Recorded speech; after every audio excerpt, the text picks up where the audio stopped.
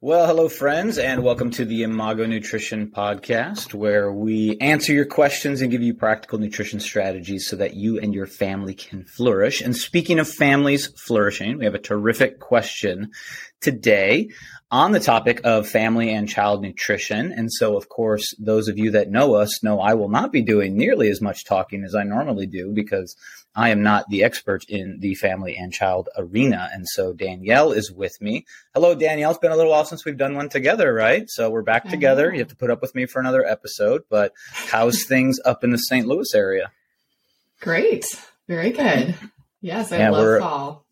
I know. Fall is in full swing. And so we're recording this we're recording it on Halloween. And so we're about a week out. So this will probably post the second week of November in 2022. And we woke up to a foggy fall morning, which is really nice. We're obviously in the Nashville area. We have a lot of sun, but we have a nice little foggy fall this morning, but still kind of a little drizzly and kind of just nice. All the leaves are falling and changing, of course. So it's a fun time of year. So with that, we have a terrific question. If you have a question for us, by the way, you can always submit those questions.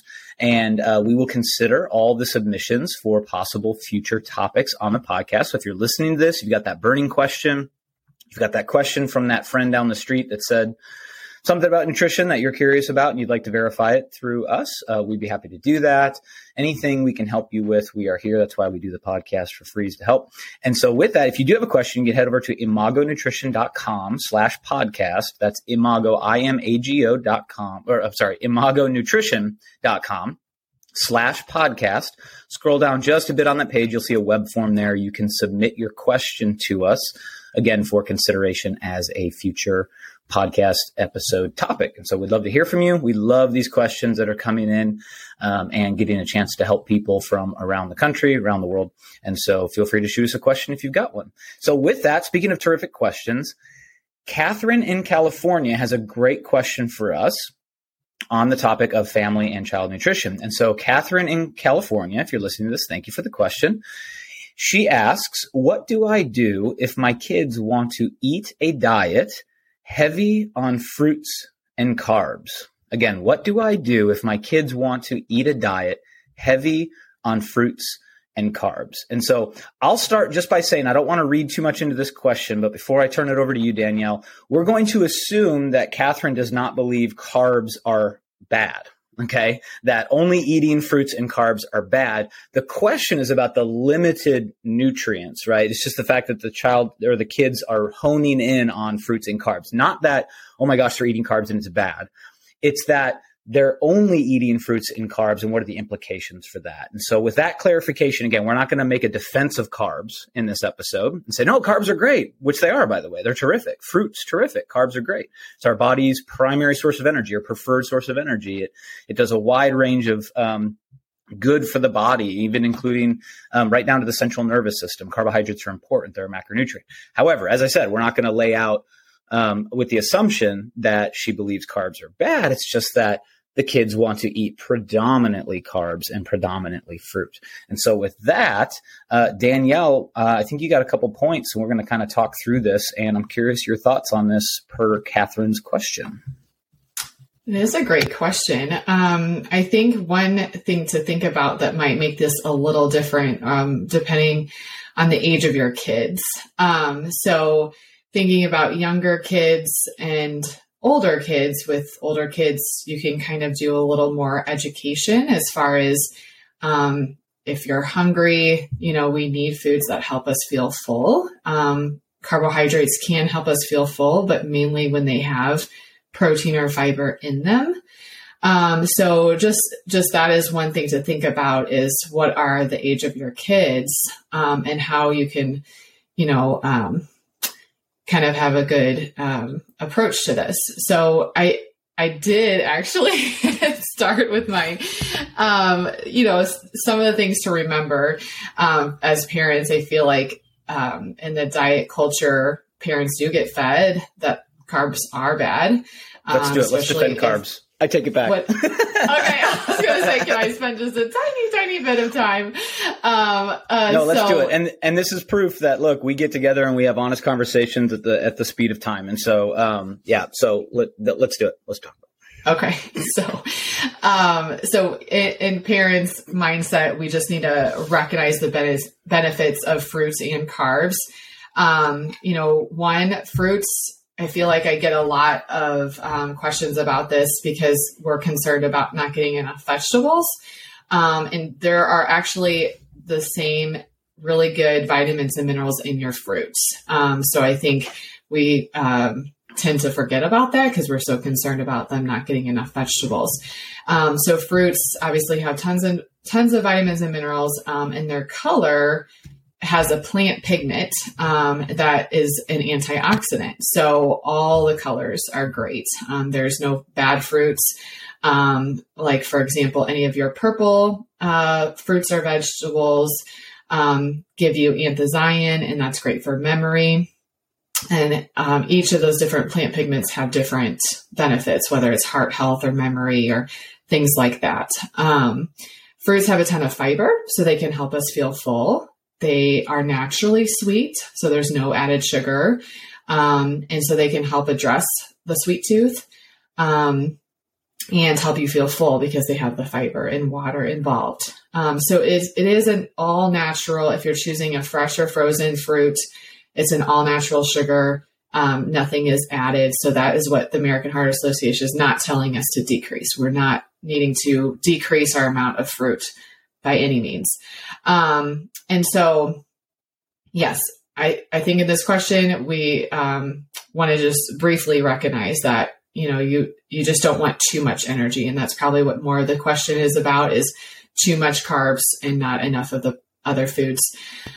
So the second point would just be to incorporate complex carbs more often.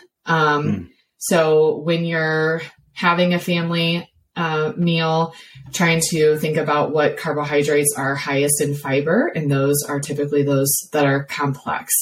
So that means it takes longer for your body to digest them, decrease spike in blood sugar, helps you feel satisfied longer.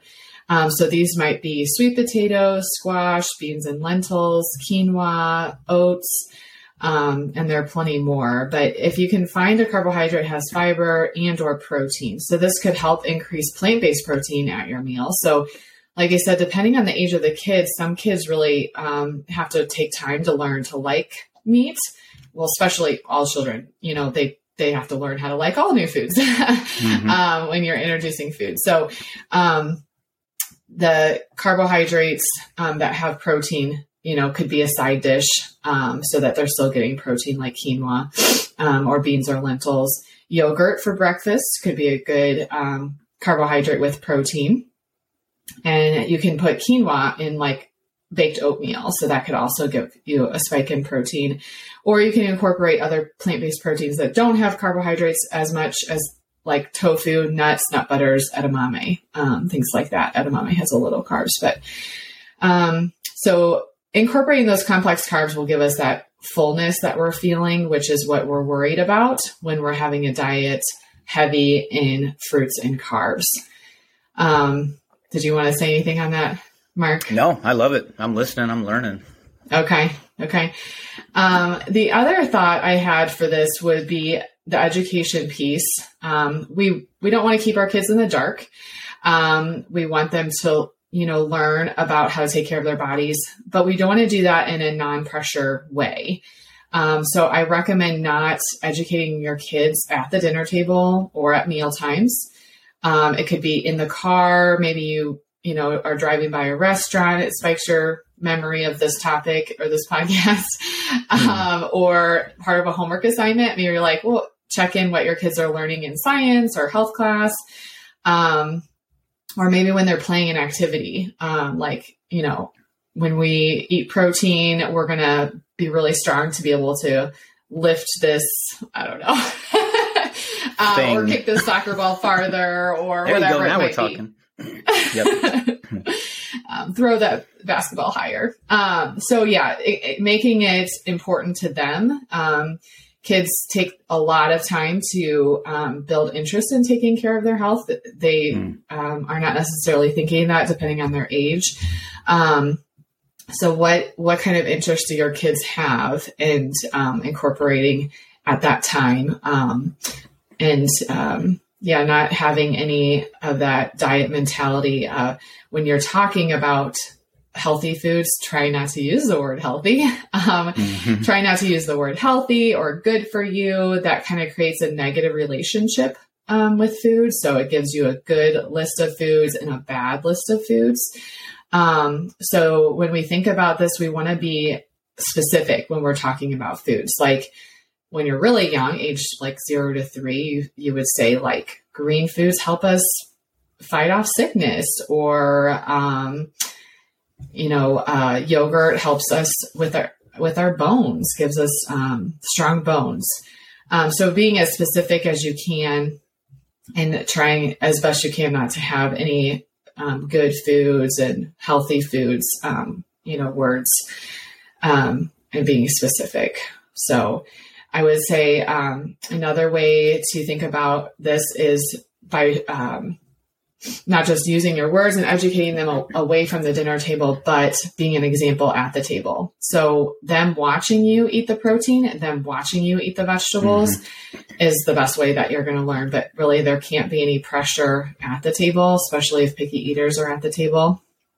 And then just providing as all the way up until adolescence, you're still the provider of the meal. So if you're providing that balanced plate, a fourth of your plate protein, a fourth of your plate carbohydrates, half your plate of veggies.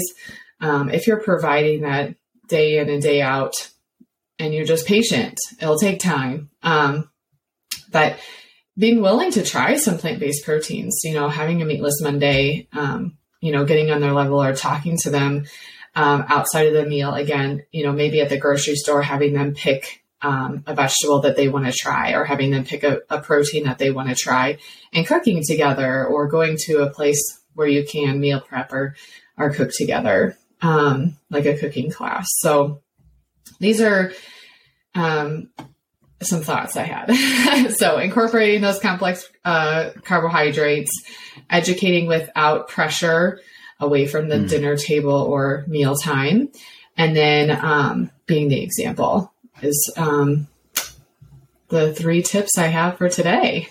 That's awesome. That's cool. And, I had just a couple thoughts too, but very quickly. You did a far more eloquent job than I will on this topic. No surprise. But as I grow in this area as a parent, as a nutrition nerd, just a couple thoughts is that, one, just keeping in mind, you mentioned patience, that the child's nutrition patterns change over time, right? And so a lot of times as parents, we put arbitrary, I say that kindly, arbitrary expectations on our children, and we put advanced expectations, right? And I love what you said about the parents, because that was one of my final thoughts too. But one, we tend to place adult expectations on children, okay? And that likely comes from a good place, wanting the best for your kids, yes.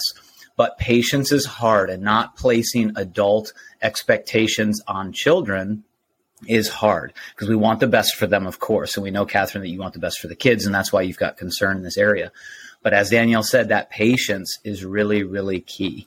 And being careful not to place, kind of developed expectations on kids as they're developing. The other thing I would say too is that keep in mind, and we don't know the duration, we don't know the full context of, your children's eating patterns over time, but also just keep in mind that one meal is not necessarily a good snapshot of their nutrition as a whole. In fact, one day isn't even a good snapshot of their nutrition as a whole. I have days where I have a lot of carbs. I work with adult, clients in our nutrition business. Like I have a marathon running mom as a client. We ramp her up to, before a race, she's eating 75% carbohydrates, right? Now that's on a cycle, and that's training that's developed, and it's part of her plan and her goal. But I don't train for marathons, but I have very high carbohydrate days and somewhat lower carbohydrate days. And I'm not carb cycling or anything like that. Some of it's intentional, because I still play old man over 40 soccer, right? And so some days I'm loading up carbs the day before a soccer match. But there's some days where I just am enjoying more carbohydrates than other days. And I know this because I'm looking at my nutrition. So all that's to say, keep in mind too, that you want to think about the average intake over time, whether that's a few days, a week, even over the months. And so not just looking at any individual meal and being like, oh my gosh, they're only eating carbs, but what have they consumed that entire week? And then remembering to be patient as that child's nutrition patterns change.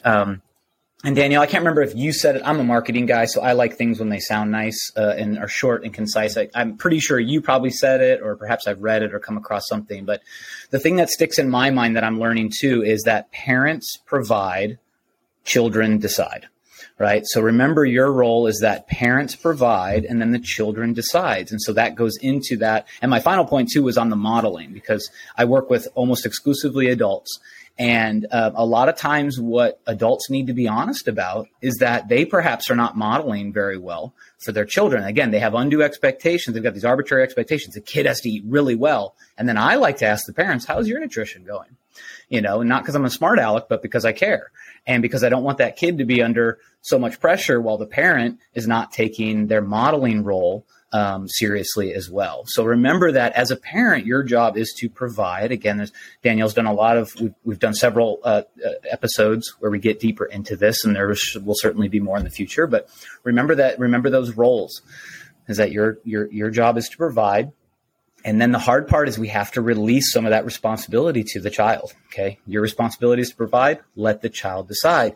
And then remembering, there's another adage that says, that lessons are caught, not taught. And so your child is catching things from watching that modeling more so than they're receiving things that are being directly taught. So definitely have conversations, everything that Danielle said, work it into conversations outside of the table, outside of that environment, so that it releases some of the pressure. It keeps them interested in what's good for them. But at the same time, remembering that more is caught than taught. And so ultimately take a look, have a bit of an introspection moment, take a look at your own nutritional habits, your own nutritional patterns. And when they see you enjoying well-balanced, nutrient dense, again, we don't say healthy foods, nutrient dense foods. I had ice cream last night. It's not nutrient dense, but it was part of my nutrition context, and that's okay. It was Sunday night. I can do that, right? So when they see you enjoying a wide array of nutrient dense foods, day in, day out, week in, week out, month in, month out, year in, year out, that is ultimately, I think, what's going to be the best instruction for them. So Those are my thoughts. That was good. I just want to go back to your first one. That was really good. That's good. I mean, you had really good ones. You did. I try. I'm learning from Danielle. No, the first one reminded me that I think we also have a higher expectation on protein specifically. I think for parents, we're trying to think about, maybe increasing our protein, but really, if you think about it, the kids' requirement for protein is really quite small. Like toddlers, I think it's 14 grams a day. Like that's 2 eggs. Totally. It's really small. So if you think about, some dietitians on is it Pinterest? No, it's Instagram. I think you almost said Pinstagram. I think we should create Pinstagram. They have a really great picture of like a kid's plate, and it's like, okay, so just full of blueberries on this side and just maybe 2 carrots or, 1 piece of chicken. Okay. So like that's without pressure, like letting the kid choose, like you said. And just remembering like that small amount of protein they're getting with each meal, they probably get what they need. And for context, right? Like a full chicken breast, you mentioned the eggs, which is about 6 grams per whole egg, by the way. And that's mostly the proteins contained in the whites. But then like a chicken breast, you'd be like, oh, if my kid would just eat a chicken breast, depending on the size, of course, that's like 24, 25, 28 grams, depending on the size and the cut. Like that's a lot. That could be 2 days worth for a child. And keep in mind that protein, again, very important. We've talked about it, comes in a variety of sources. So it doesn't have to be some of those normal, I got to go to eggs for protein. I got to go to a big old chicken breast right? There are those plant-based sources, which we are all for. And keep in mind that too, that the numbers are just not that much. They don't have that much muscle mass that needs to be fueled. Protein is important for many things, enzymes, hormone production, lots and lots and lots. However, it's a small little body they've got. Okay. So they don't have that same requirement that we do. So that's a great point. Sorry to cut you off. No, that's okay. So myplate.gov will give you, like, based on your kid's age, if you want to see that number. I think that's really helpful for parents. That's just the same reason why I talked about the fruit does give us fruits and vitamins and minerals, just like our vegetables do. So we can have some reassurance, in this learning process while we're being patient. It just helps parents with patience, I think, to know the good and what's going on. So absolutely. Awesome. Well, that was fun. It was fairly short. I think we got through it, but I hope it's super helpful, Catherine, and to everyone else listening too. And so any final words as I wrap us up, Danielle, on this? And I'm glad that I started the whole thing by saying we weren't going to defend carbs. And then you were like, actually, we are a little bit. So that just shows, we're trying to be candid over here. So because we didn't talk about it ahead of time. We're like, we got the topic. Let's compare notes. Let's do it. And I'm up here like, well, we're not going to do this. Well, I think we might a little bit. Just a tiny That's bit. good. Anytime we can defend carbs these days, it's a good day because they get a lot of bad rap. And so I do think that was an important start, was to remember, there are definitely, though we never want to have a reductive mindset, there are worse things than a child wanting to eat a lot of fruit. I'll tell you that, because fruit's great. And so, great question, Catherine. Any final thoughts, Danielle? I don't think so. Very cool. All right. Well, with that, if you found this episode helpful, we would, of course, love it if you subscribe so that you're automatically notified of our future episodes. Drop a review. Let us know how we're doing. Share with a friend. If you've got some mom friends, some dad friends that have these questions, they've got their kids. Kids tend to gravitate toward, something or other, whether it's carbs, fruit, something else. Hopefully this episode is helpful for them. So do us a favor and share it with them. If you're on social media, again, we're going to try to create an app called Pinstagram, based off Danielle's idea. And so she owns that. We're going to copyright that this afternoon. But if you're on any of the current social media, you can follow us at Imago Nutrition. That's IMAGO Nutrition, at Imago Nutrition. And as always, we'd like to thank Happy Pill, the band that provided us with our theme song, Thinking About Food, because on the Imago Nutrition podcast, we're always thinking about food.